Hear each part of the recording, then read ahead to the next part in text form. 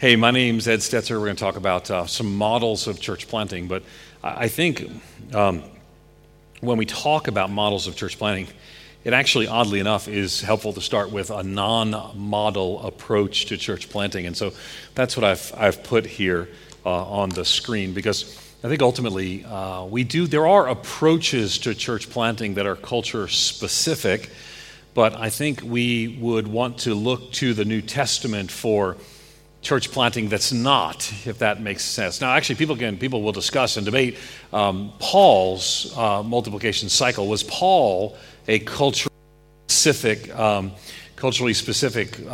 functionary as a missionary? In other words, was he planting in a Greco-Roman context with kind of within the synagogue system, but more broadly beyond that? And most missiologists would say, no, Paul's probably the model. Paul's multiplication cycle is probably the model. Now, obviously, the obvious question is why Paul and not Jesus? And partly because Jesus' mission, obviously, Jesus came to die on the cross for our sin and in our place. And so he might open the offer through his death and resurrection, the gospel himself. And so then the mission task was undertaken by his disciples. And the one we have the most information about is actually Paul.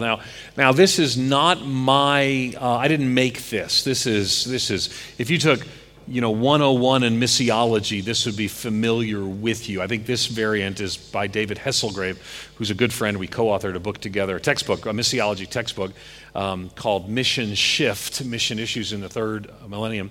And so what we talked about here, what we're talking about here is this idea, this reality that there ought to be some things that are not specific to culture, but there ought to be some things that are specific to culture. In other words, there are some things that every church plant in every culture should have, and there are some things in your culture that your church plant should have. Now, you asked me in the break about worship leadership. Oh, was you right? Yeah. We talked about worship leadership. You're a worship pastor.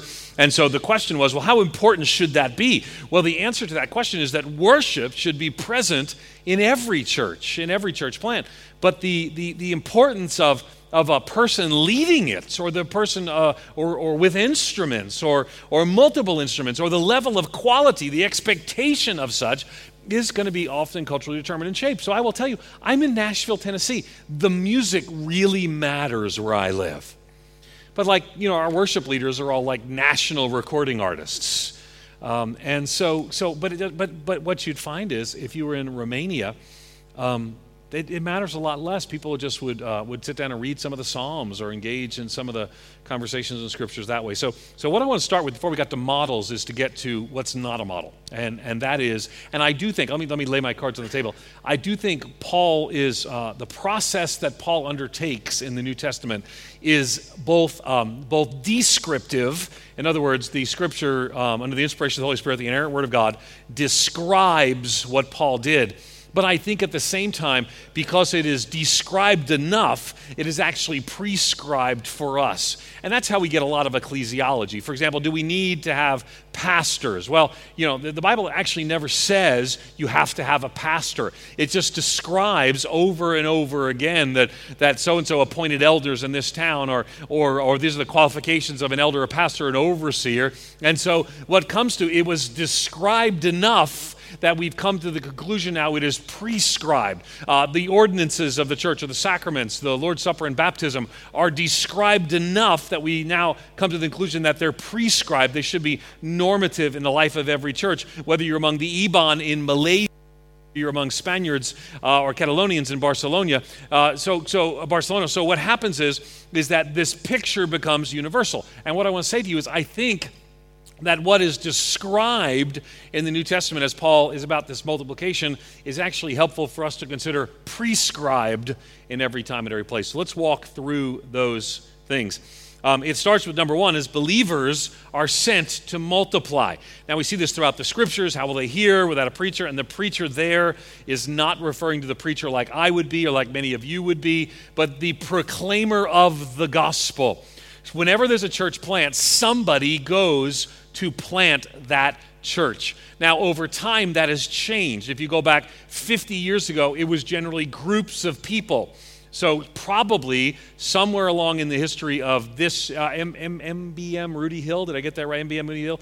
This is an Anglican church, if I recall. Is that right? Okay. So probably when the parishes multiplied, some group of people, not always, but some group of people was sent out, and they started a new congregation here. Now, over time, that has changed and morphed to now it's more an entrepreneurial endeavor. In times past, it was groups that would go establish new congregations. The new order that has emerged, it tends to be entrepreneurial church planters who are sent out by somebody. Now, some would say, well, they should be teams that are sent out. And they can look to the Pauline model for this. Paul consistently goes out with other people. As a matter of fact, when Paul planted a church, there is this written and sometimes unwritten and then later written expectation that the churches that he planted would send people to partner with him to plant subsequent churches. But again, I don't know that the specifics of that, the Onesimus here or the Timothy here or the John Mark here, I don't know that those are intended to be normative. I think individuals can plant a church. I think churches can send out people to plant churches. I think teams can be a part of church planting. Think of historically Augustine of Canterbury, who would be evangelize what would later become the UK, and would take a group of people who would go, and they went as a community of people, and that community itself both showed forth what it looked like to live in community, but then evangelized the surrounding countryside. In the New Testament, we see people like Stephen, who's going by himself. At least to our knowledge, we don't see people with him. We see Paul and his band of people. We see this both historically and biblically. So, universally applicable would be that believers are sent out, and that's a multiplication process. Now, let me just say, no one's raised their hand, and I want to tell you before you necessarily do, I want to present this, and then I want to open it up for Q&A, because someone might want to say, well, hold on. So hold those questions, and no one's raised their hand yet, but hold those questions if you have them. But I'm holding forth the proposal that this Pauline multiplication cycle is descriptive and prescriptive and should be universal. So believers are sent out, and then the gospel is proclaimed. Now, this is key. Now, I was speaking once at again, the term we use in my country is mainline Protestant. The term you tend to use here is liberal Protestant. We don't tend to use the term liberal because we tend to identify people as they identify themselves, and they call themselves mainline Protestants. And I remember they asked me to speak. They gave me 4 hours to speak on the gospel, the mission, and ultimately they wanted to ask questions about church planting. And so I spent 4 hours. It was a wonderful experience, and people were taking notes, and it was great to just go through and to be able to share the gospel. But one of the first questions was, they call me Dr. Stetzer. You shouldn't. I know it's a different culture here. Don't call me Dr. Stetzer, but don't do what you all do and shorten my name to like Edo or Eddie. I was called Eddie when I was 7, and so I'm kind of over that now. But they said, Dr. Stetzer, how can we get our people to reach out and start new churches if we don't believe that Jesus is the only way? And it was kind of this awkward moment. But we had been there 4 hours together, and I'd been walking through what I would teach here. But actually starting back a lot further, talking about the gospel and why it matters, and dead in our trespasses and sins. And not everyone was obviously tracking with me, but they knew what I believed when they invited me. And so I said, I joke. I joke a lot when I present. And so what I said is, I smiled and said, here's what I would say. You should repent because Jesus is the only way. And there was this awkward laughter that kind of went throughout the room. And he said, well, okay, then what do I do after that? And I said, well, then you preach the gospel that we've been sort of, explaining and describing. Here's what I would say. I would say a lot of liberal Protestants and other groups right now are sort of panicking because their denominations are dying, and they think that the answer is to start more congregations, and it probably is, though not maybe the way they expect. Matter of fact, if your denomination or your network is not planting about 3% in the number of churches compared to your churches as a whole, so if you have 100 churches, you need to plant at least 3 just to keep up with attrition, or else you begin to experience rapid and then ongoing decline.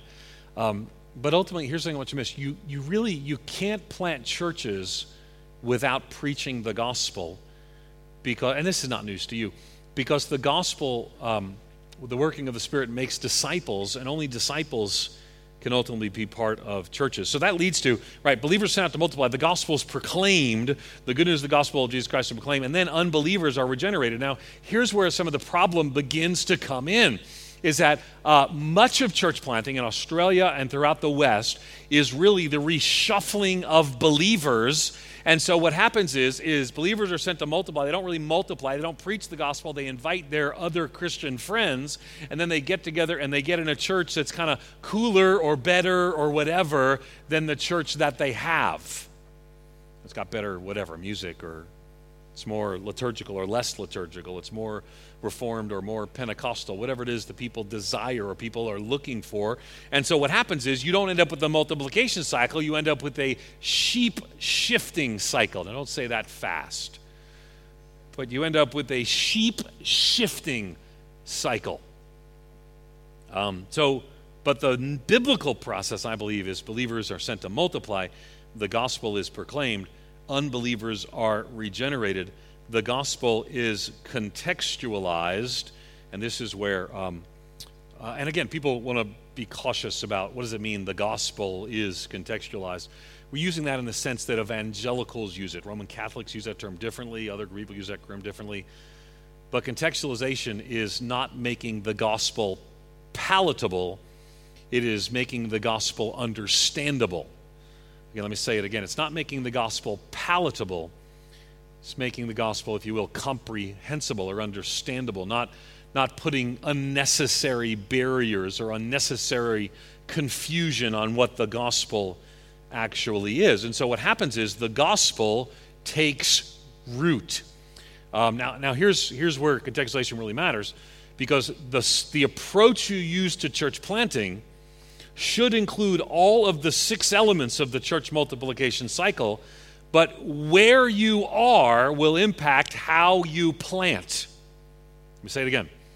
Where you are will impact how you plant. If it doesn't, what you're probably doing is exporting a contextualized model of church, not the gospel having taken root in this time and in this place and in this context. Now, missiologists have a word, they stole it from agriculture, and that word is indigenous. The gospel's contextualized so that the church might become indigenous. Now, indigenous, well, even here, I brought my daughter, and she loves animals. She loves them, and so of course, it seems normal to you, but we're fascinated by the concept that there are kangaroos running wild around your world. How can this be? It's like nothing we've ever seen. It's like Jurassic Park to us.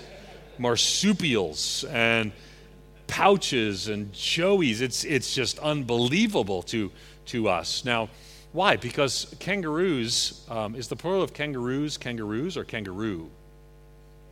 Kangaroos with an S? Okay, because the plural of deer is not deers, and so it confuses me. But if you know that kangaroos are indigenous to Australia, but they're not indigenous to anywhere else. Now, do you grow oranges in Australia? You do. Okay. Oranges are not indigenous to Australia. Matter of fact, anybody know where oranges indigenous to originally? Where? St. Mary? South America? No, good. It's a good guess. Most oranges today are grown in South America, particularly Brazil, but there were no oranges in South America 1,000 years ago. Anybody? Nope, there were no oranges in Spain 1,000 years ago. China is correct, which is, by the way, where we get the Mandarin orange. All citrus of that variety is originally indigenous to China. But don't miss what happened. Spain and South America. Do you know why?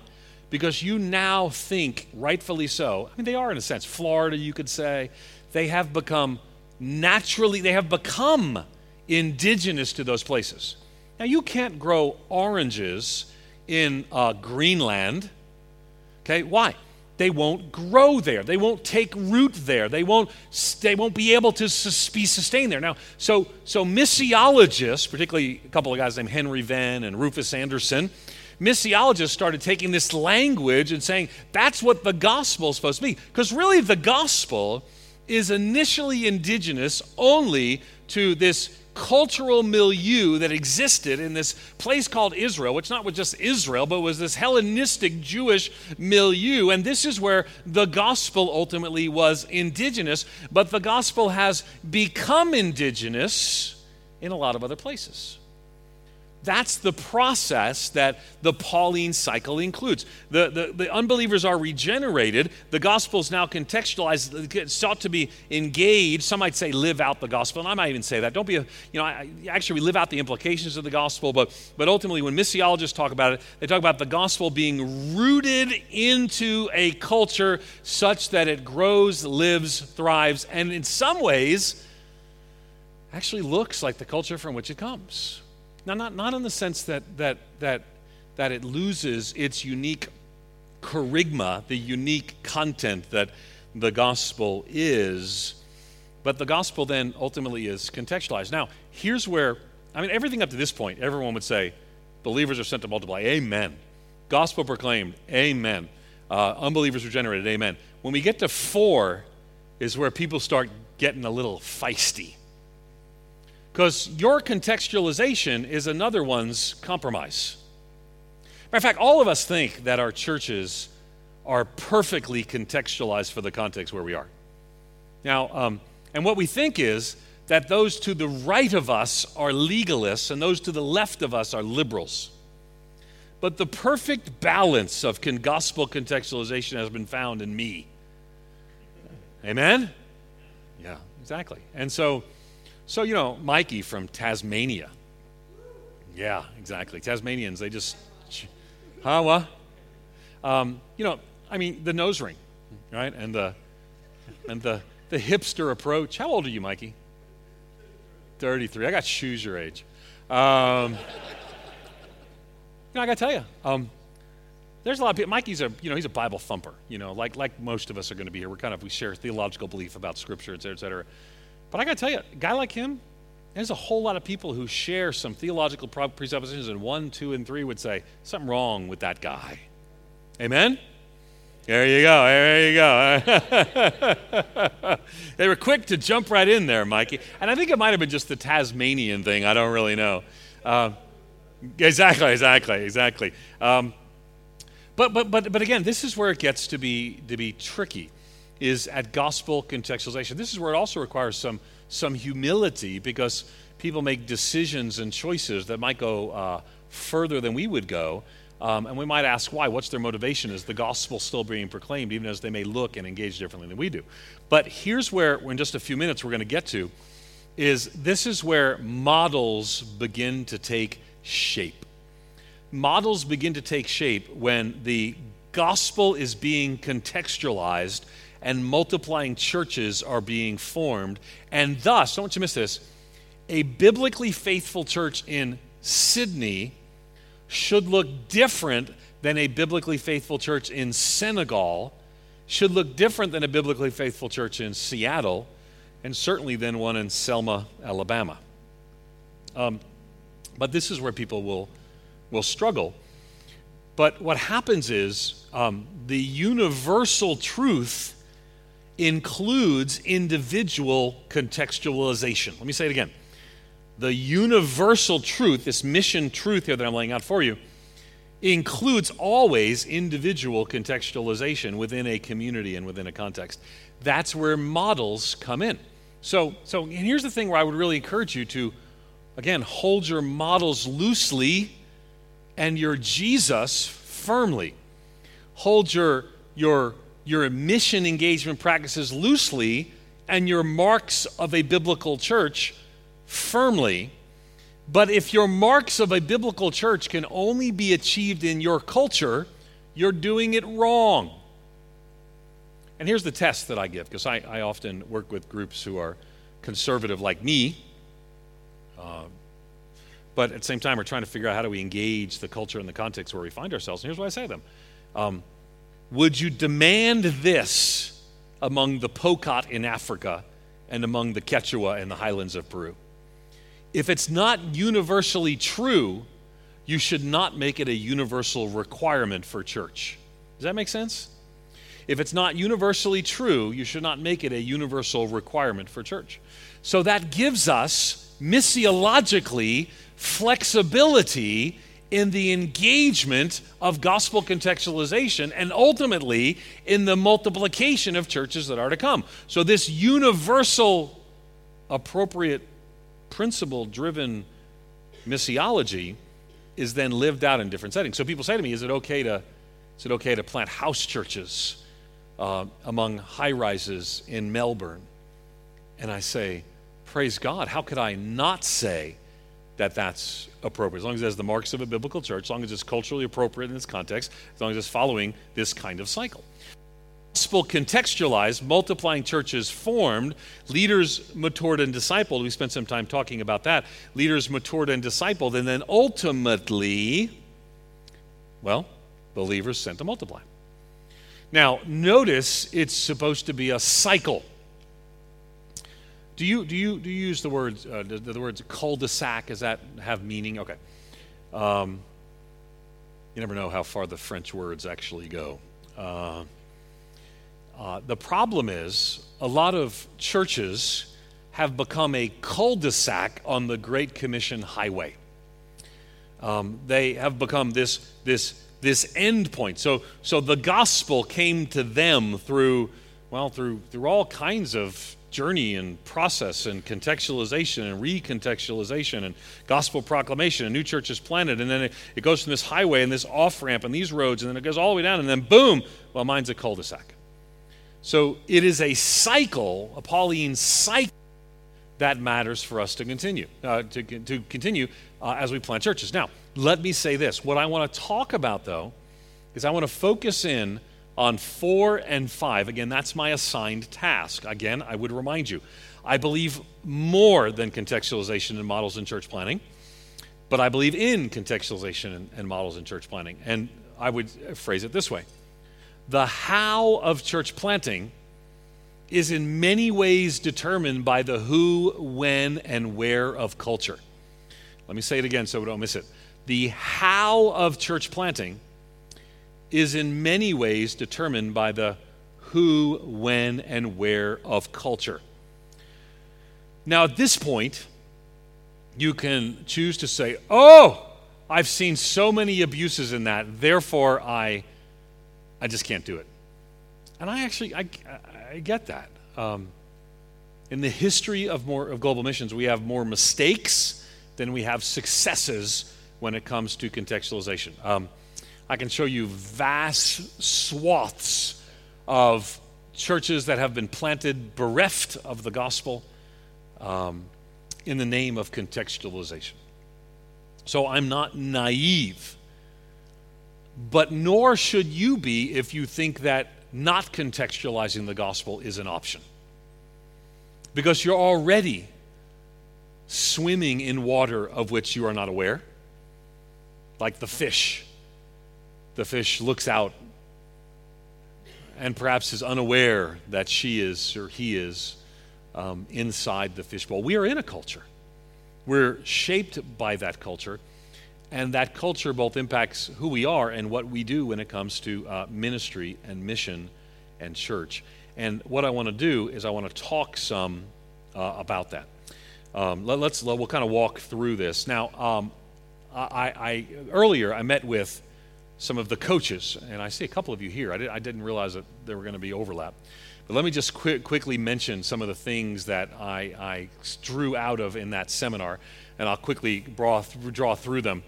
When we talk about supporting planters, what we've seen is a shift over the last 3 decades, from church planter systems to support planters who would then, rather than church planting systems where churches would start churches, now we're talking more about individuals who plant churches. I think that's a rightful shift. We've seen now standard systems develop. And let me just take a moment to speak into and to affirm Geneva Push, which, in case you don't know, which I assume all of you know, has to do with rather an obscure historical reference to what happened at Geneva that became a gathering place and a school of sorts, where people were provoked to love and good deeds. Hebrews 10:24, it's sent out particularly to France and elsewhere. It's not necessarily a push of Geneva, but it's what Geneva did by pushing out the gospel in the Reformation. But let me just say that when I look to the different contexts around the world, and my job again is to kind of look at the Western context, there are few places that I would say have thought through and deployed a system as well as Geneva Push has. And so your endorsement may matter, my endorsement may matter nothing to you, but this is sort of my field. I wrote my PhD dissertation on the development of church planting systems, looking at them historically and their efficacious application among 600 church planters, looking at a 4-year time cycle. So I appreciate the effort that Geneva Push has put into, developing systems that produce planters. So the standard systems then kind of flow out of there. In a recent research project that we undertook, talking to coaches and to church planters, we asked them to say to us what were the top issues they consistently faced, and there were actually 7 that came up over and over again. And so I saw a couple of you take pictures of that. Again, I don't mind taking pictures of this. I'm also happy to give you all of the PowerPoints that I present. I'll do that through Scott Sanders so you can have all of them, make it easier for you. I want to serve you and encourage you. But also, this top issues planners face, I've blogged on at about 2,000 words under each of these 7 points. And if you just go to edstetzer.com and just Google in general, top issues planners face, I think it's the number 1 hit that'll show up. Just put my name if not. And so when we looked at some of these top issues that planners face, I wanted you to take a moment and notice how most of them are impacted by the model of church planting that you have engaged in. So in other words, let's take a look at the third one, launch team development and mobilizing volunteers. What do those words even mean? Well, launch team is that which you build up beforehand so you can begin or launch out with a new church. Well, that assumes a model. Most of you, let's do a poll here. How many of you were meeting in some fashion, Bible studies, small groups, cultivative studies, whatever it may be, and then at some point you had already been meeting, but at some point you began a public worship service and invited people to it? How many of you, that's sort of the way you done it? Okay? All right, most of you. Upon what basis did you do that? I mean, that order. Where is that in Scripture? It's not. See, what you've done is you exercised a model. Okay, here's what probably we could draw from Scripture. I mean, they didn't have like meetings and then announce their meeting publicly on Sunday morning. The gospel was preached, households were baptized, and they started meeting on the Lord's Day. It's what they did. So we have developed, the majority of you, by the way, that's what I've done in all but one church that I've planted, that's what I've done. Now, why have we done that? Now, I don't know why you've done that, but let me explain why generally we do that. Why not, when the first people who came to Christ, when Bruce and Beth, I had the privilege of baptizing them, I discipled them, they were in a small group in my home. So Bruce and Beth, Jimmy and Robin, and Ed and Donna are the 6 adults that are, let's say, hypothetically at the beginning of Grace Church. Why didn't we just start having Sunday morning worship then? Why? Here's the answer. The only answer you can really come up with is a cultural one. And the reason is, it was better in our model, in our strategy, in our contextualized approach to planning a church to announce and to, if I might be so blunt, to make a big deal about the fact that we are now going public and people can come. Because we had all the factors of a church. We had the Lord's Supper, we were engaging in baptism, we did all of those things, and you can or you might not, depending upon your policy. So this is a model-specific issue. Let's take a look at financial self-sufficiency. How many of you here are full-time in vocational ministry? Raise your hand for just a second. Oh, a whole bunch of you, which I guess makes sense because we're meeting midweek. By the way, the majority of pastors in the world are not. The majority of pastors in the world are what we call bivocational, although they don't use that word. They just say that I'm a carpenter and then I plant a church on the weekend. Carpenter probably shouldn't be used the example that I use because we think of another carpenter. I'm a plumber because, and then on the weekend I'm a pastor. Again, is that a biblically mandated thing? No. I mean, it's we see a mix. Those who work in the gospel should make their living in the gospel, but Paul also does this and goes back and forth. But the financial self-sufficiency and viability that's necessary for us actually is going to be culturally determined by what we need, how these things work. The system, these are all based on the model of church planting that many are based on the model of church planting that you use. So I'm actually not going to go through all 7, though I would invite you, and hopefully that it ministers to you, the list that I actually made and went and blogged through these things here. So with that being said, I really want, my desire is to make us think about the cultural presuppositions that undergird what we do. My desire is to make us charitable towards those who may be engaging in different ways, same marks of a biblical church, different contextualized approaches. And I just want us to, and I want to talk about, I want us to think, Matter of fact, let me give you some pictures that might make you go, just notice. Some signs from America I wanted to share with you. Some of you are like, I don't get it. You look more closely. Just things that make you go,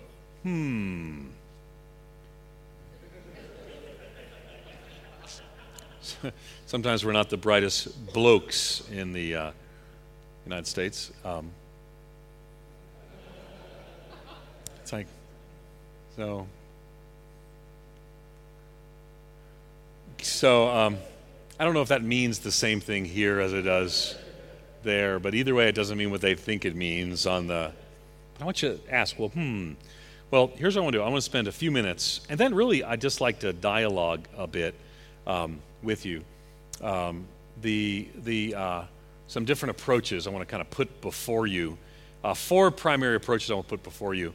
I don't actually know why there's that copyright at the bottom, because this isn't from anything I wrote in 2006. It's I know why, because it carried over from the pictures. The pictures are something I used for a presentation I did years ago. I want to talk about some of the 4, what we're seeing common and growing in frequency for some of them, but still most common in the West. Now, I'll be teaching on the first 2 at Oxford in 2015. We're doing a study about alternative ecclesial communities.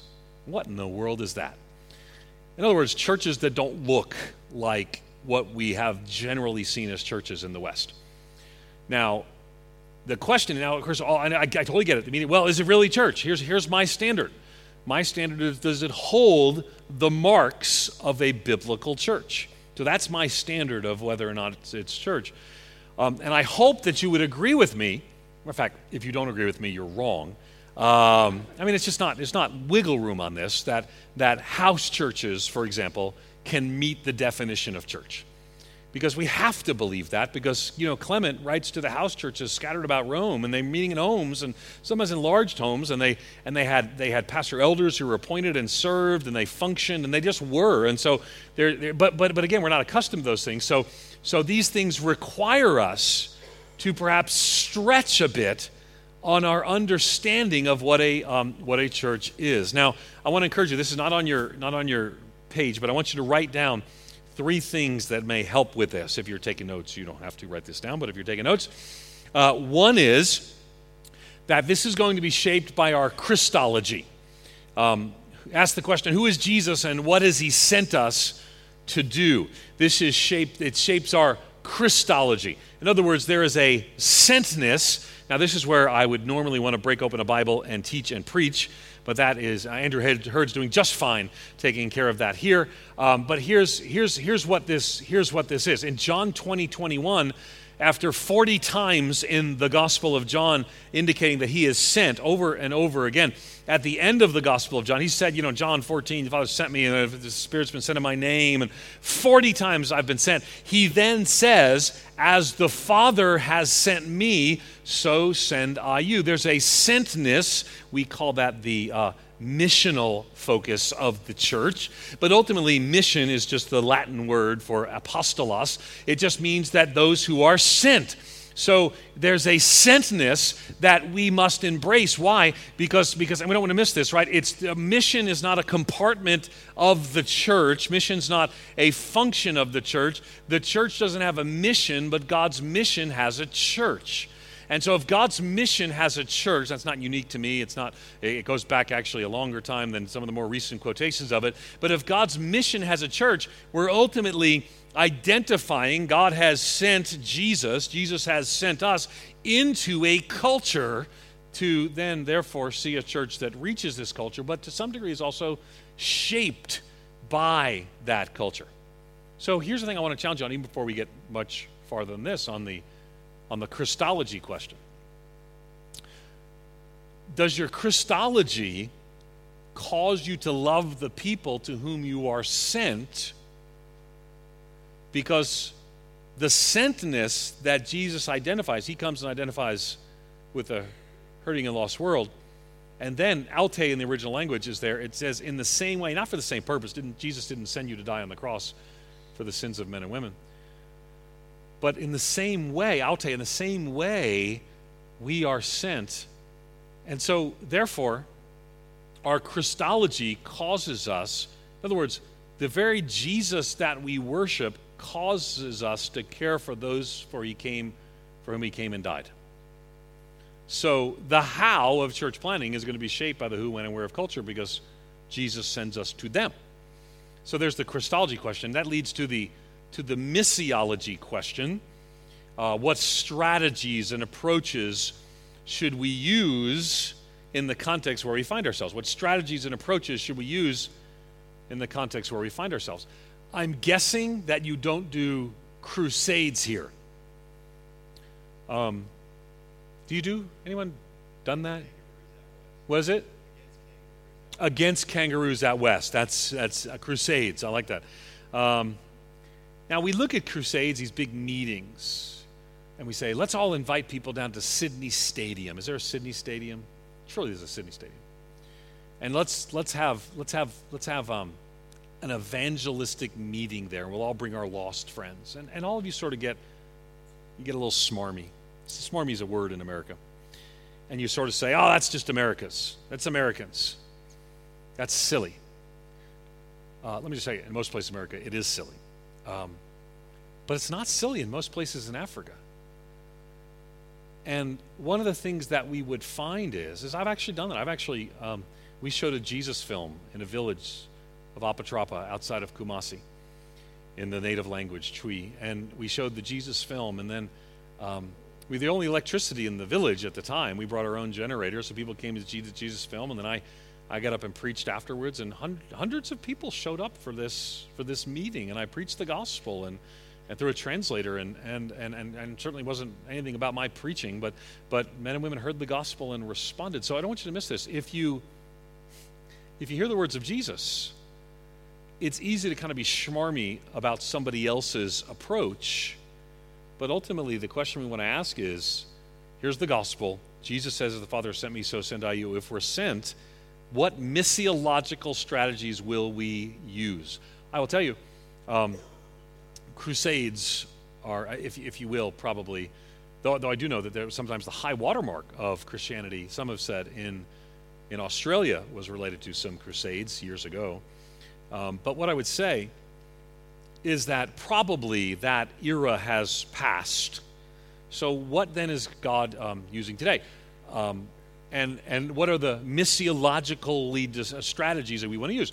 I would say this. I would say I don't know that people are using street preaching effectively too much. If God calls you to do that, go for it. Just don't yell at me when I'm walking past you, but by and large, if God calls you to do that, great. I think people should be obedient to the prompting of God in their lives. Tract evangelism may have lost some of its luster when I would say it was more effective in years past. So what seems to be now? Well, probably, maybe you could say more about Australia, but let me talk about the Western context as a whole. What really has engaged a lot of people that I would affirm as a missiological strategy is dialogical, community-based question and answer kinds of Bible studies where people can be honest about their doubts and yet they're led into a conversation about spiritual issues. We see that in that approach in things like Christianity Explored. We see that in the most widely used ones, actually Alpha. We see that in what's the Matthias Media one? Was it? Is it 2 Ways to Live? Is that the small group curriculum? I love the Matthias Media. Simple Christianity. Okay. So those kinds of ideas seem to have some missiological resonance with the culture we find ourselves. Okay. So Christology, who is Jesus and what does he send us to do? Missiology, what approaches are we going to take within the context to evangelize those universal principles? And then lastly, we come to the ecclesiology question. Now, here's the thing. People have a high or a low, or ecclesiology or somewhere in the middle. I guess probably, I don't know, I'm perfectly in the middle. Everyone thinks that, right? What I would say is this. Here's the question I would ask. I believe that there are marks of a biblical church that should be universally present in everything. So these would be things that we don't have church if we don't have these things. So what I would say is this. There are expressions that rest on top of the universal elements that must be present. And here's what I would say. What expression of a New Testament church would be most appropriate in this context? What expression of a New Testament church would be most appropriate in this context? That's the ecclesiology question. So the New Testament church is a universally applicable thing. So you might believe a little differently. For example, in my people, we would believe in believers' baptism following conversion would be the mark. If you're Presbyterian or Anglican, you might hold that differently. And so let's put that aside. You should have, as a matter of fact, you shouldn't be planting a church if you don't have clarity on your ecclesiology. That's a really bad place to try things out. Matter of fact, shifting ecclesiology can be very demoralizing to your people. Say, well, we started out and we wanted to have elders and we changed our mind. We wanted to do it this way, or we want to be ruled by this or presbytery, whatever. You need to have clarity of your ecclesiology. But then this is what we see as the New Testament required, and on top of that sits what expression of a New Testament church would be most appropriate in this context. Now, with this, I call this the missional matrix. It's something I wrote in Breaking the Missional Code years ago. With that being said, here's then the question that I want to ask. Okay, now I don't know Australia. Okay, but I might ask the question. All right, I'm going to Gold Coast. Okay, who is Jesus? What has he called us to do? Well, he's Jesus. He comes. We have the gospel. He sends us. He sends us to Gold Coast. I need to love these people as Jesus loved these people. I need to ask questions about these people and where they are and the way they live and the way that they think, so I can ask the missiological question. The missiological questions might talk about how I reach out and how I build relationships, but then they also impact the ecclesiology questions, and I might end up on the beaches of the Gold Coast in a high-rise community having come to the conclusion that the church I plant does not look like the church from which I come. Now, let me show you a little thing that might help with this. I sometimes would have students come to me back when I was running this church planning program, and they would say, Dr. Stetzer, I want to plant a church. And I would say to them, well, what kind of church do you want to plant? And it was sort of a trick question, because they would say, man, I want to plant a contemporary, purpose-driven, seeker-sensitive, moderately reformed, cell-based church. That's a lot of words, man. And then someone else would say, I want to plant a missional, incarnational community of Christ followers sent on a mission of societal transformation church. Depends on what conference you went to is how you answer all those long descriptor questions. But And some of those are theological, and theological are going to be of a different category. But here's what I would say to them when they would answer, well, I want to plant, a contemporary seeker church. And again, put aside for just a moment, well, I don't like this or that about seekers. I get it. I want to plant a contemporary cell-based church.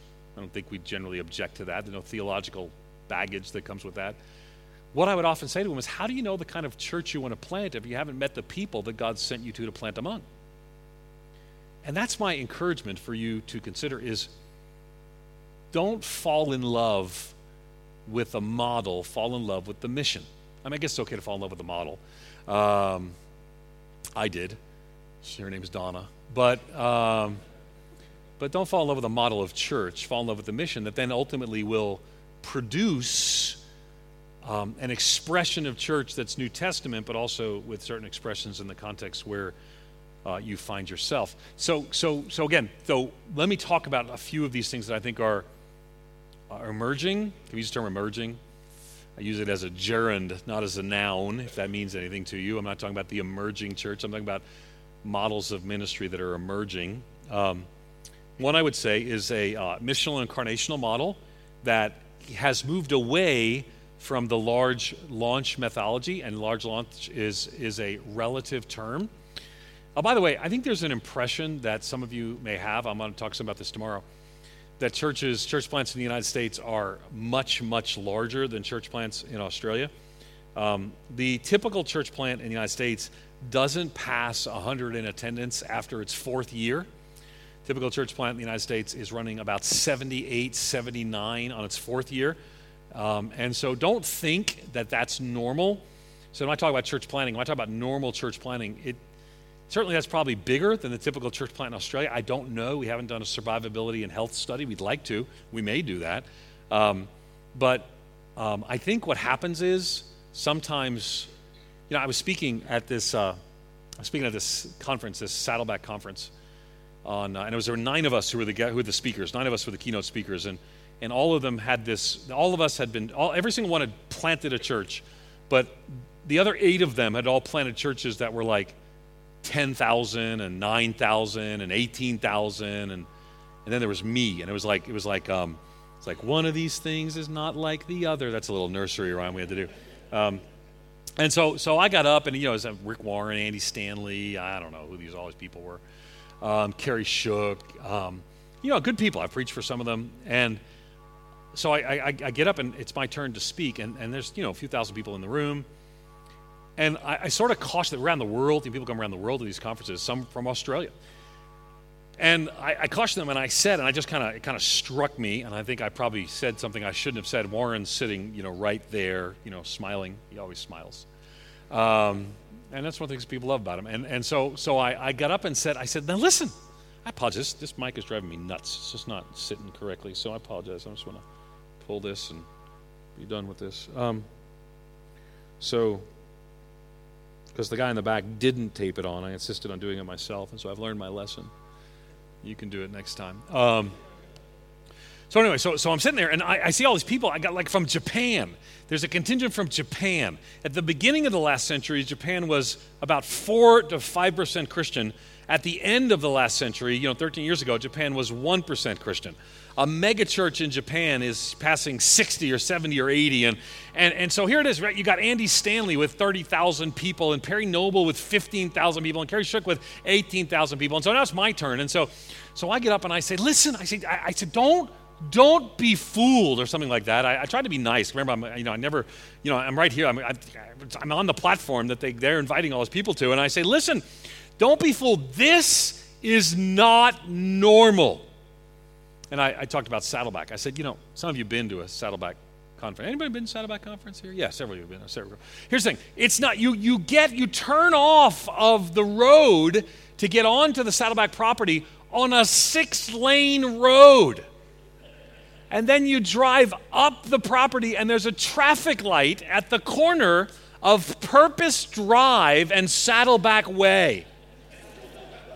I mean, it's crazy, right? And so I So, and yet they've been hearing all these speakers and these Japanese church planners and the Australian church planners. And I said, don't fall in love with this. Don't aspire to this. Don't think this is what you're going to get or what you're going to have. Matter of fact, I cautioned them. I said, this can be for you. This can be ministry pornography. And everyone got silent. And I said, this could be ministry pornography, and an unrealistic depiction of an experience you're never going to have that distracts you from the real and glorious thing. And everyone looked at Rick Warren to make sure it was okay that I said that on his stage. And he smiled and nodded, and everyone laughed and said, thank you. You always got to make sure, it's a cultural thing. Make sure the chief is okay with what's said. It was fun watching several of you last night when I was speaking. You kept looking at certain people in the room to make sure they were okay with what I was saying. Weren't you? Thank you very much. But here's the thing. Church planning doesn't look like that. That's what people who write books say church planning was. You know why? Because that's who we asked to write the books. We don't say, hey man, it took you 10 years to get to 100. Could you write a book about how awesome that was? Right? So what happens over time is, and here's what I'd say. A lot of times people go to a conference and they hear, even Andrew Hurd's amazing and implausible story, that just how God has used him in the planning of this church. It's really become, I wanted to learn about the different people or the directors of Gene Push. I'm just like, wow. In an Australian context, amazing.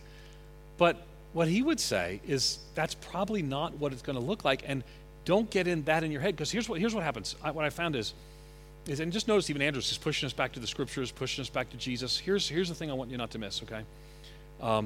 Too many church planters plant a church in their head because they read a book or they go to a conference. Too many church planters plant a book in their head, not in their community. So you can learn those things, but you got to actually go into those things. And what I would say to you, some of you need to plant churches perhaps different than the ones that you've inherited, same theological foundation, but different missiological application. And that's going to impact their ecclesiological structure. Not your marks, those are universal and those are required, but your expression of such. So let me give you 4 quick things. And then I'll open up for questions and dialogue and disagreement, whatever. First is a term that is a dual term, missional incarnational church planning. A couple of things about it. I'll just explain these things briefly. This is generally a move away from the methodology that most of you used when you raised your hand, where I said, how many of you had a private worship before you went public? Here's what this tends to be. This tends to be churches that tend to be smaller, tend to be intentionally build communities of mission. So sometimes there'll be 20, 40, 60, 80, maybe 80s on the high end. They tend to stay in that size. They tend to be deeply rooted in a community, often identified with a single neighborhood of which they serve, live among, seek to preach the gospel to, and to model out its implications among. This is not dissimilar to, as I mentioned earlier, people like Augustine of Canterbury.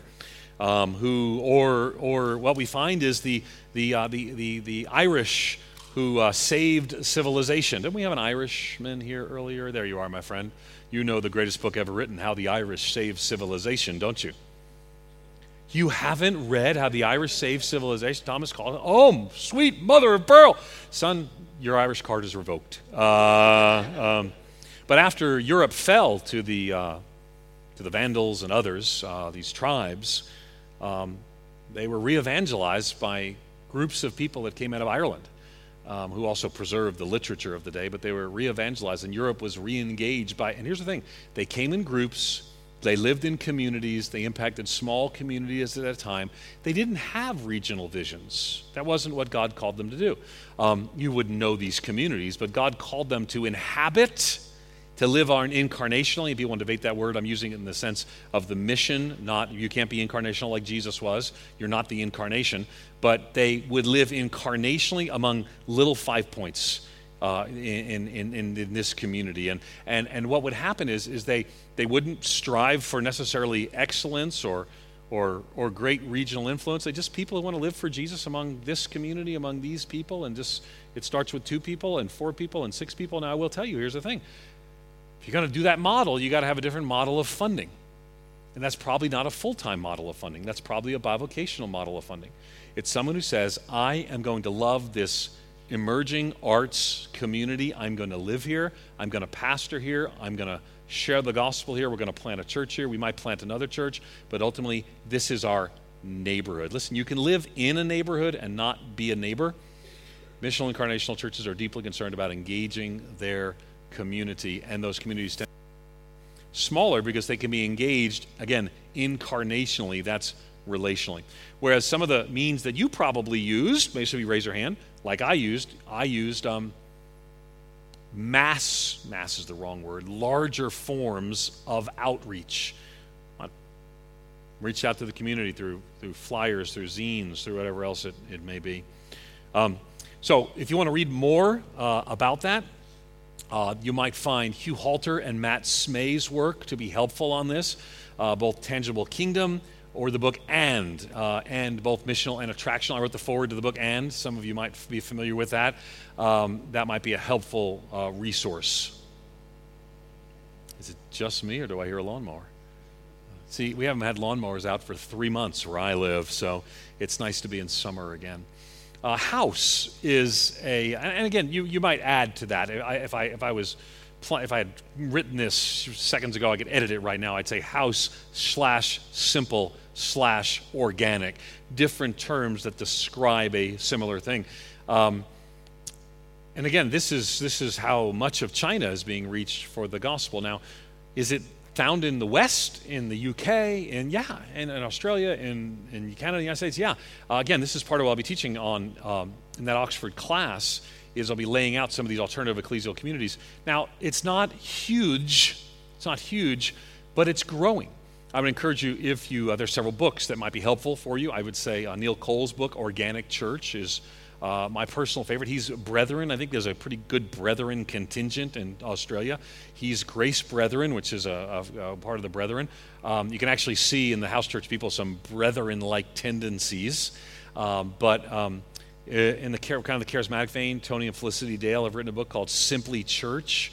Wolfgang Simpson is a well-known European who's written some on this. By the way, to go back to the Missional Incarnational, you might also find the writings of Andrew Jones, Tall Skinny Kiwi. Some of you would recognize that name in that category. So others in the house church category. Here's what I would say. I think if we're going to reach some communities, particularly high-rise communities. Now some of your high-rise communities in Australia are built around old churches, so there's opportunity within those old churches. So many of those old churches are dying or have stopped preaching the gospel. What we have found is, and I can give you examples from London, from Toronto, Vancouver, LA. What we have found is that these kinds of churches are beginning to bubble up in places where there's not space to afford, or what we also find more broadly, where there's pressure for people to meet secretly. That's not, of course, the case in most of the West, but the economic pressure is forcing some, and these house churches are forming in networks, and that becomes a more common practice. Now, I'm guessing I'm talking here about things that are unfamiliar. Maybe that's the wrong term. Less common, because it's less common among a group like Geneva Push. I could be wrong. Do any of you have any experience having been in that sort of house church milieu and that kind of ministry? Anybody have some? Mikey, okay, all right, good. Could I ask you just to share a bit about it? Would you mind just taking a second? Just and you could. Well, now the lawnmower's on, isn't it? She's going to go see if we can turn it off. But just project for us, Mikey, and tell us a little bit about that. What kind of things would you like to? Well, where was it? What was involved? Was it a healthy environment? It was hard to say healthy, Okay. especially outward looking. Yeah. It increasingly became sort of stagnated good with Richard D. Church. Yeah. Anti-church. Yeah. Christians. Yeah. They say a lot about how He said it was a lot of de-church and anti-church Christians, and that's not dissimilar to the way it is. He's going back to turn on. That's not dissimilar to the way it is in much of the West. What I've said, in the United States, much of the house church movement is the angry white children of evangelical megachurches. Yeah. But at the same time, there are some alternative models I like. Go ahead. They'd speak against preaching in church and then run plenary sessions where they'd preach. Where they bring preachers, ironically. And a lot of cutting away church language, but then Yeah. introducing a whole lot of new language of their own. Isn't that funny? Yeah. So that was some of the stuff. Almost, So that's the one I've had the most contact with, more affected by the Frost Hirsch sort of thing. Yeah. But also in Tasmania, we do have pockets of more the old school, home birth, home school, home Oh, church. yeah. They churn their own butter, making their own Sort of clothes. thing. Yeah, that's Yeah, storing yeah. food and firearms in the basement, waiting for the end to come. I love them. Do you know, Mikey, of any, like I could identify healthy expressions of house church that are not anti-church, anti-this? Would you see many in Australia? Because I can identify them in every place except Australia. The ones we see tend to be more bigged up small groups with weekly or monthly gatherings on a Sunday, but then kind of a hybrid kind of approach. A hybrid model, okay. Yeah. Some of those are working really well, but ones that are just isolated home churches in some regional areas where in that more old school model, kind of Jesus movement type leaders who are still singing kind of Maranatha songs and that kind of thing. Some of them are all right, they go strong. Yeah, don't make fun of the Maranatha song. That's my generation. So I felt a little bit majesty. Anyway, so I'd be interested. I would consider you much more of an expert. Matter of fact, all of you I would consider more of an expert than me. We haven't yet launched the research project. Just keep with the mic for 1 second. My thesis would be, Mikey, that that what we see in the UK more so, probably most so with the alternative ecclesial communities in the UK, that in the most dense urban settings and then in rural settings without the capacity to support full-time pastors and clergy, that those will be the places where healthy house church, simple church, organic church models will emerge. Totally off base, or do you think there's some truth to that? I don't know about the dense urban. Sounds good. It'd be nice, wouldn't it? Yeah. Okay. Yeah. Well, I think we've seen it, and again, Australia is so urbanized. Matter of fact, it's, as you know, more urbanized than most of the Western context. So emerging models. Now there are critiques you can make of all of those, and we'll do that. I want to actually engage in some of that. Contemporary church planting is sort of, in a sense, the standard approach that most of us are using now. And I probably don't need to describe that much, but let me take a moment to do that, just in case. Typically, it looks like this. As a matter of fact, I sort of draw this as a pipeline. I don't think I have anything to draw on, so no, I won't. So it begins with typically a church planter, and then some small groups are gathered, and those small groups begin to multiply to maybe 2 or 3 small groups, and then there's some informal monthly gatherings, and then those monthly gatherings, and this is typically 6 months in, those monthly gatherings tend to become more formal, maybe like a preview service. Come see what we're doing. People, they bring their guests, they bring others, but it's still monthly. People are either engaged in their own churches or small groups, and then it finally leads to that public Sunday morning gathering, typically Sunday morning, not exclusively, and then from there, the small groups continue to expand, the church begins to grow, hopefully it multiplies along the way. I will tell you what's ironic is that's not how people did it in 1960. It's kind of interesting. This is a factor of our age. That's not how people have planted churches for 19 centuries. But we have begun, it's kind of become standard in the format and the approach that's used. But what's interesting is we often, since that's what most of us do, it's what I've done 6 times, it's easier for me to critique the missional incarnational model and the house church model, its strengths and weaknesses, than it is to critique the model where I thrive and where I live. Lastly, there are still churches, less so, but still a common method. The first 2 are growing. The third one is pretty standard. The fourth one probably is a second to contemporary church planting, is there are still a lot of churches, particularly among ethnic communities, among language communities, that are planted along a denominational or program-based model. In other words, you have Sunday school, you have church, you have Wednesday night, you have some sort of, they can be called different things in different denominational traditions, but you have Royal Rangers or whatever else it is on this day or that day. Those tend to be more common both among ethnic groups, but also in poorer communities that immediately kind of feel better at home in a structured environment in a program-based church plant. Now, to say, and I need to give you an opportunity to discuss and ask questions, and so let me do that. Let me quickly go back to where we were, none of these things here, to where we were here, and that is we've really focused in on 4 and 5. And the reason, again, remember my specific assignment is to deal with models, and what I tried to do is to talk about the universals and then hopefully persuade you that there's some flexibility in our missiology and our ecclesiology, as long as we have certain factors that are tied into both of them, because Jesus has sent us to people. And then to discuss two more common emerging ones, one most common, and then ultimately probably a traditional one that flows out of that. So here's what I want to encourage you to consider. I think that in the future, as what we're going to find is that there's a common theological core that kind of binds us together, as any movement or denomination may be, or Geneva Push or the network may be. And then there's different missiological expressions. Now, some of you seem to be particularly familiar with Acts 29. As some of you know, I was on the board of Acts 29, helped to form it and to shape it. I'll be teaching at Mars Hill in February, so I mean, certainly have those friendships. One of the things that Acts 29 had to figure out very early on Acts 29, it was kind of fascinating. It was about the size of this room when I started first doing the annual retreats, and each of us who were on the board would sort of speak, and everyone sort of looked the same.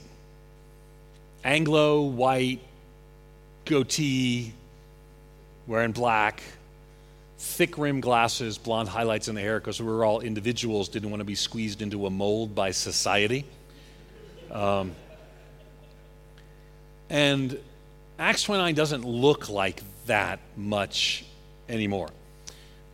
It's kind of changed over time. And one of the challenges was there space with people who held the common theology, but planted like a Mark Driscoll. Matt Chandler didn't plant his church, so not the same applicable. But was there also someone who planted like Jeff Vanderstelt? And some of you know that name. And so what had to have happened was, these are some of the conversations we had, is we had to get to the place where a common passion for Jesus, our Christology, a deep commitment to missiology would ultimately lead to some diverse ecclesiology that was acceptable, because we all came from the same place doctrinally, but they ended up at different places missiologically. Now, I could challenge you, and I could do more of that, to talk that might require some charity on all of our parts. And I will tell you, some of those meetings weren't so easy. Because one of the things that you'll find is people who choose to plant churches outside of the norm tend to be critical of the norm. And so even Mikey mentioned it. So I love many house church people, and I love their passion. But I plant a church that meets in a movie theater. We have 2 locations. We are everything that they think you shouldn't be. So am I offended by that? No. I think that they're evangelizing places in East Nashville where my church would not successfully reach, partly because they're pointing at people like me and saying, no, we don't want to be like that. We want to be authentic and in the community, and we would never want to have a building. We want to multiply and reach people. And I would sit back and say, oh, you're not going to say that in 10 years, but I still love you. And so what you'll find is sometimes the passion of people in a movement make them often point fingers at other movements. And here's what I would say. I don't mind if you're pointing fingers saying they're doing it wrong, as long as you're doing it. You know what I'm saying? So you're reaching people, you're planting churches. You want to critique me, you want to critique others, that's fine, as long as you're reaching people and planting churches. So let's have a little bit of a dialogue, conversation, questions, whatever you want to talk about, or even opine into for the next few minutes about what we've talked about here. We've got a couple of people's hands already, but I think I need a mic. I think we're going to do a roving mic maybe, or are we? I don't care either way, but yep, someone's moving. I saw you go out and try to get the lawnmower thing, but no success, huh? That's no. It does smell good. It does have a nice smell. Nothing better than a little grass smell. Is that legal here? No, yes. It's sort of like, no, it's not legal. All right, I get those. You want to start back there? Go ahead. Yeah, g'day, Ed. I guess one of the questions that we're wrestling with here in Australia is, what does preach the word look like? Because that's what missiological expression of that is appropriate, and what is just trying to say it's something that's not. That is the question. Who's next? Who's got another question here? I don't mind. I would say that most of people who have a model of preaching is more based upon a Western academic model than a biblical model present in Scripture. Now, full disclosure, I preach verse by verse through books of the Bible, right? So that's the model that I think is best, and I preach expositorily for that reason. I believe the Word of God is inerrant, that every word matters, every phrase needs to be interpreted and explained. But here's what I would say. The way that I preach on Sunday morning is certainly not the way that people preached in the early church. Now, there have been whole books written on preaching in the early church. They're worth pursuing and they're worth reading. Here's what I think is the universal biblical standard. Matter of fact, first of all, many of the times when it says to preach in the New Testament, it's talking about the proclamation of the gospel and evangelism. That's what it's talking about a lot of the time. But I do think that there's very clear teaching on more than one occasion that one of the marks of the biblical church is the ongoing teaching and preaching of God's Word. Now, some people want to make a major distinction between teaching and preaching. I think it's hard exegetically to make a major distinction between the two, but here's what I think we can say. That there was a normative practice in the early church that the Scriptures were read and explained. Now, if you want to be in a house church, and by the way, the public reading of Scripture, I think, is a normative command as well. We don't often do that. I think that really is a normative command. So if you're going to be in a house church, I think with 15 people, you can read and explain the Scriptures. And I think that meets the qualifications for the marks of a biblical church. Now, some would say, well, you need more and more training to do that rightly and well, and that very well may be true. It does make a hard case for us in the first century, though, to then preclude and say, well, they weren't preaching because they didn't have the Western academic tools. Matter of fact, they didn't have the ability to diagram sentences, which are fundamental to what we do. They didn't need to because those were the sentences which they would read and they would hear. And so what I would say, and the belief that I have as a normative practice and a mark of a biblical church, is biblical preaching and teaching. I tend to put those together, where the Word of God is read and the Word of God is explained on a consistent basis so they could both be fruitful for the congregation and make it faithfully adhere to the Word of God. So that means that there are really not 70 million Christians in China who aren't in churches because they're in house churches that don't preach the way that I preach. So I'm not willing to say, and I think by the way you're asking the question, I don't think you're willing to say, that because they don't preach the way I preach, they would not therefore meet the marks of a biblical church. So now again, people want to parse that further, and I get that, right? So we want to say it's, expository preaching, is it verse by verse expository preaching? But I think the normative command that even in a pre-literate oral culture, which is what most of the cultures were in that day, and billions of people in the world are today, you can still engage in biblical preaching and teaching in a local church by reading the Scriptures and explaining the Scriptures to the hearers. That's what I think is the appropriate, at the minimum standard of what must be in a church in all times and all places. Did I answer your question? You want to follow up? Yeah, good. You want to follow up, disagree, agree more? I love it. Let's do great. It. Come on, get up here. Come on. You want to disagree with me? Come on. You're bigger than me. No, that's all right. Okay, so what about a discussion? So dialogical read and explain, as opposed to let's sit around and have a discussion, because that's the language we hear. Yeah, I love the way you said, let's sit around and have a discussion. Well, it's the Can't tell what you think. Depends on what the discussion is. If the discussion is let's go around the circle, read a Bible verse and say, well, what do you think this means? And what do you think this means? I mean, the verse means something. So no, I do think biblical teaching. Now, again, I don't have difficulty with dialogue, but I think monologue generally needs to precede dialogue, or else there's not instruction teaching. Now we do know that in the synagogue system, this was a discussion. I mean, there were people who would get up, and that's why Paul writes some of those things in 1 Corinthians about, don't just jump up and talk about these things in the middle of church. But what I would say is the instruction of God's Word through preaching and teaching is generally going to be monological at some point, because otherwise, why are pastors specifically said to be able to teach in 1 Timothy chapter 3? So there's teaching that goes on, but are you in a culture that's dialogical, that wants to have a conversation about it? I think that's awesome, and I don't have a difficulty in that at all. But I don't think I would want to undermine what I see as the teaching of God's Word, which somebody has generally prepared, it's read, and then was prepared to explain the teaching of God's Word. Do you agree or disagree? Let's dialogue a little bit. Well, ironically, we're dialoguing about we're sitting around dialoguing. Go ahead, what do you think? That answers a lot of it. But what do you think? What do I think? Yeah. I would agree with you in that, with that monological aspect. Yeah. That it carries a certain authority of that goes with gifting. It's good. And so without that monologue, I'd find it hard to say that is genuine teaching. Yeah, so I think that's right, and I think that will be a universal constant. That even in cultures that are very dialogical and communal, there's still going to be a recognition in Scripture that this is it's normative, that the Word of God is explained. We would say more technically exposited. So I would say is House Church can meet that mark. But let's not even think of a house. Let's not think of a house church in Tasmania. Let's think of a church in Kenya meeting under a boma that they've gathered together in the village among the Maasai.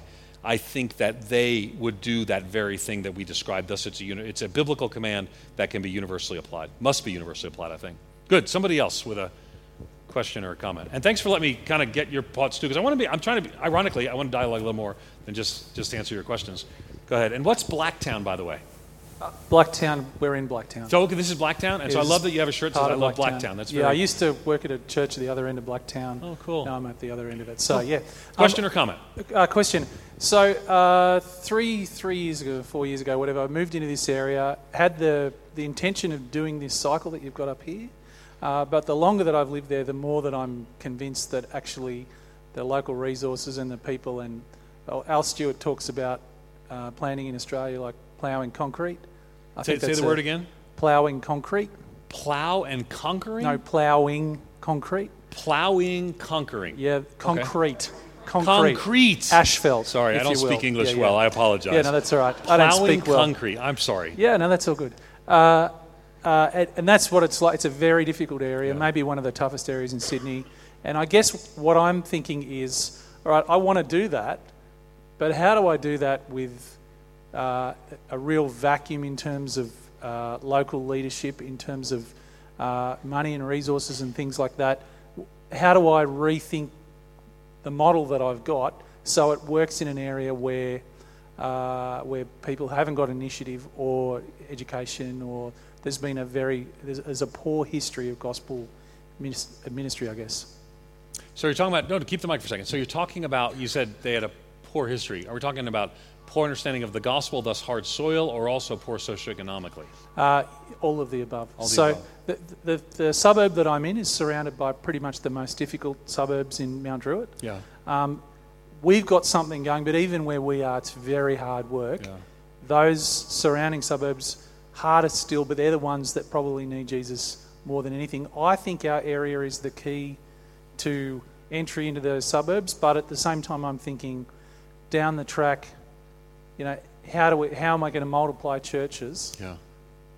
I don't know if that's going to work. Do you know what I mean? So the reason that you can't is because it's hard soil, takes a long time to gather people. Yep. And the financial resources necessary would be hard to sustain over that long term. It's not just the financial resources, it's the people resources. So even the Christians there are very tired, worn out. Yeah, it's that sort of difficulty, I guess. Yeah. What we would say historically, Japan, for example. And there are fields that would be harder, though I agree with you, this is a hard field. Perhaps in the Western world, among the major, larger countries, would certainly be the hardest.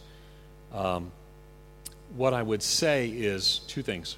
One, we may need to scale our model differently so that our finances are perceived and engaged differently. So this may be where, again, the plumber who's going to live there and over 10 years going to plant a church that is not dependent upon outside support but has been trained bivocationally, one of those Roland Allen Anglican pastors who are going to do that, that would make sense to me. The second thing is, I think we're probably going to need to think in terms, in some places, and perhaps what you're saying, we need to think less like church planters and more like missionaries. And that's a shift that we have to be very careful about, because every church planter would then say, man, it's taking me too long, treat me like a missionary so I can be funded for 27 years in this one place. And it's just not viable. You can't do that. But there are some places where ultimately we're going to have to recognize it's going to require a commitment of a decade or more to plant a viable church, and we have to just treat that situation differently. The problem is, again, sometimes it's just the planter is not, now again, this is not about you because I have no idea who you are, I just love your shirt. So what I would say is that the question therefore we have to ask is this truly such an unreached mission field, we need to treat it as a mission field with a greater longevity and a different approach, or do we need to demonetize the approach so that we don't be forced to a rapidity of self-supporting that can't happen anywhere in that context? It's probably got to be one or the other. Good. Sure. Somebody else. And make sure we're good on time. Well, I guess you guys are tracking time, right? Someone in charge here, not me. Back here. And let me just say, I do notice that it's past 5:30 as well. I'm going to go until you tell me to stop, because I got nowhere else to be. Great. I'll get mine in then. You're the one with the cute baby. Yes, Amanda? I am. Sorry, Annie. Annie. Annie. Okay, sorry. Yeah. Had an A. Yeah, and just beautiful baby. All right, go ahead. This is Good so work long. on your wife's part. I know, because I'm looking at you. I did And too. be thankful your wife wears glasses is all I can say right now for you personally, because clearly she loves you in spite of. But anyway, no, he's done. Yeah. I was going to ask, how do you see these models playing out in places where there's more cultural diversity? So I'm thinking particularly some of the inner city locations, because as your ecclesiology, if you're saying ecclesiology is going to reflect the culture based on your mission, then when you've got more diversity of age, language, ethnicity, everything. Yeah, I think that's a great opportunity for the diversity of milieu of approaches in reaching people. And I think this is where churches that are using sort of the model maybe we're most familiar with, maybe it's that, that Anglican church that's been there for 100 years can also say, man, we'd love to have a Hmong congregation. That's a people group from Southeast Asia. We'd love to have a Hmong congregation here that's become part and rooted in the community differently, that's functioning differently. We'd love to be a base for house church networks to meet together for a monthly gathering that Mikey sort of referenced to, that maybe you can gather together here. And so one church can become a ministry village that helps with different models, because those models require space differently. So we see that now. We see that when I spoke at the Redeemer Church Planning Center in New York City, and Tim Keller, of course, the pastor there, I loved the fact that they were doing that very thing, that there were old churches that have been around for centuries that were preaching the gospel and then allowing other churches with different models to use their facilities, because there weren't Sunday morning 11 o'clock gatherings in the same way. So I think you're going to find diversity of people breeds, rightly so, diversity of ecclesiology. Again, same biblical marks in all, but diverse expressions, because the missiology has led us to diverse expressions of ecclesiology. And I love that. I love the body of Christ. I love the church. And so I love to just see what God is doing. And I think if we could be as charitable, I think like a Keller is when you train, it's kind of fascinating. They have their church planners, which is sort of be like most of us theologically. But then they have this broad evangelical gathering with people, house church people are there, and I want to plant a mega church people are there, and they don't last. But it's in Manhattan, where are you going to plant another mega church? So I think ultimately it leads to a greater sense of diversity, and I like that. As long as we share some theological commonalities with mythological diversity. Good. Where do I go from here? Wherever she's got the mic, there you go. Quick question, just none of my questions are quick questions. I apologize for that. I just want to probe a bit on the bivocational kind of stuff. Can you just reflect maybe from a research kind of perspective as to, is there a link between viability and bivocational stuff that... No, not statistically. Matter of fact, it may be you have greater viability if you're bivocational. Our sample didn't go long enough to see that. But let me just say, that there is a link between vocational ministry and growth. Churches grow faster when they have full-time church planters, but they don't survive more. In other words, if you're not a church planter and you're full-time, you're going to fail. If you're not a church planter and you're part-time, you're going to fail. If you're a church planter and you're full-time, you're going to succeed. If you're part-time, you're going to succeed. The rapidity of growth is impacted by the full-time nature of the planter. Does that make sense? That makes sense. Okay. Thanks. And that's some in viral churches as well. Right here? You got the mic? Yeah. In Australia, it's culturally weird to attend church regularly. Yeah. I'm just thinking about some of these models. They are even weirder than the weird people who go to church. Yeah. Is there an element in which we have to be careful that a certain model is potentially too socially radical, that it won't really fly with people in that? I'm thinking specifically of talking to people who've been in house churches, and the idea was, let's all spend all our time with each other all the time. Yeah. And some people really freaked out, kind of controlling my life. First let me say that there are a lot of weird people in house churches. Let me just say that to get it out of the way. But there are a lot of house churches that aren't filled with weird people. And what I would say is if you walk in some neighborhoods in London, house church fits in really well among them. What will be really weird to them is to go to one of those buildings with steps in the front. And so what I would say is again, it has to do with Jesus, Christology, missiology. If I'm sent into a community that we used to call postmodern, but now we're calling it postmodern. But if I go into a community that's multi-generations away from any Christian commitment of what a building would be that I would go to, that's already having spiritual conversations. I may already be in meetings with people having spiritual conversations. My dad, he's not a Christian. He attends a group of people who have spiritual conversations on a regular basis. They call it a seeker group, oddly enough, though it really isn't anything related to seeking the gospel. My dad's not crazy. I mean, he sounds a little kooky the way I described it right there, but he's a very successful businessman, lives on a beach in Florida. He does very well. So for my dad, that might not be that odd. So I guess it depends really on where you are. And when you go to some of these high-rises, the whole community is already there. There are doctors there, there are grocery stores there, everything is self-contained. What an opportunity for someone to say, who is Jesus, what has he called us to do, how do I engage these people by planting a church in that community? There's already 2,000 people living in this small couple of buildings, plant a church there. I think we're going to see more and more of that. We're already seeing more and more of it. Again, London is a great example of, we have a lot of these, and they're often, sometimes they're connected, sometimes they're freestanding, sometimes they're not dissimilar to what I preached at Sunday at York Street. They had a campus that was sort of down on that wharf that I don't remember the name of. Well, that might be a campus that meets in a high-rise building that people are already connected in community with one another. So, yeah, it's going to be weird to a lot of people, and that's why we need churches like yours and mine, but it's not going to be weird to a lot of people too. Who are you going to go to next? That was going to be it. Okay.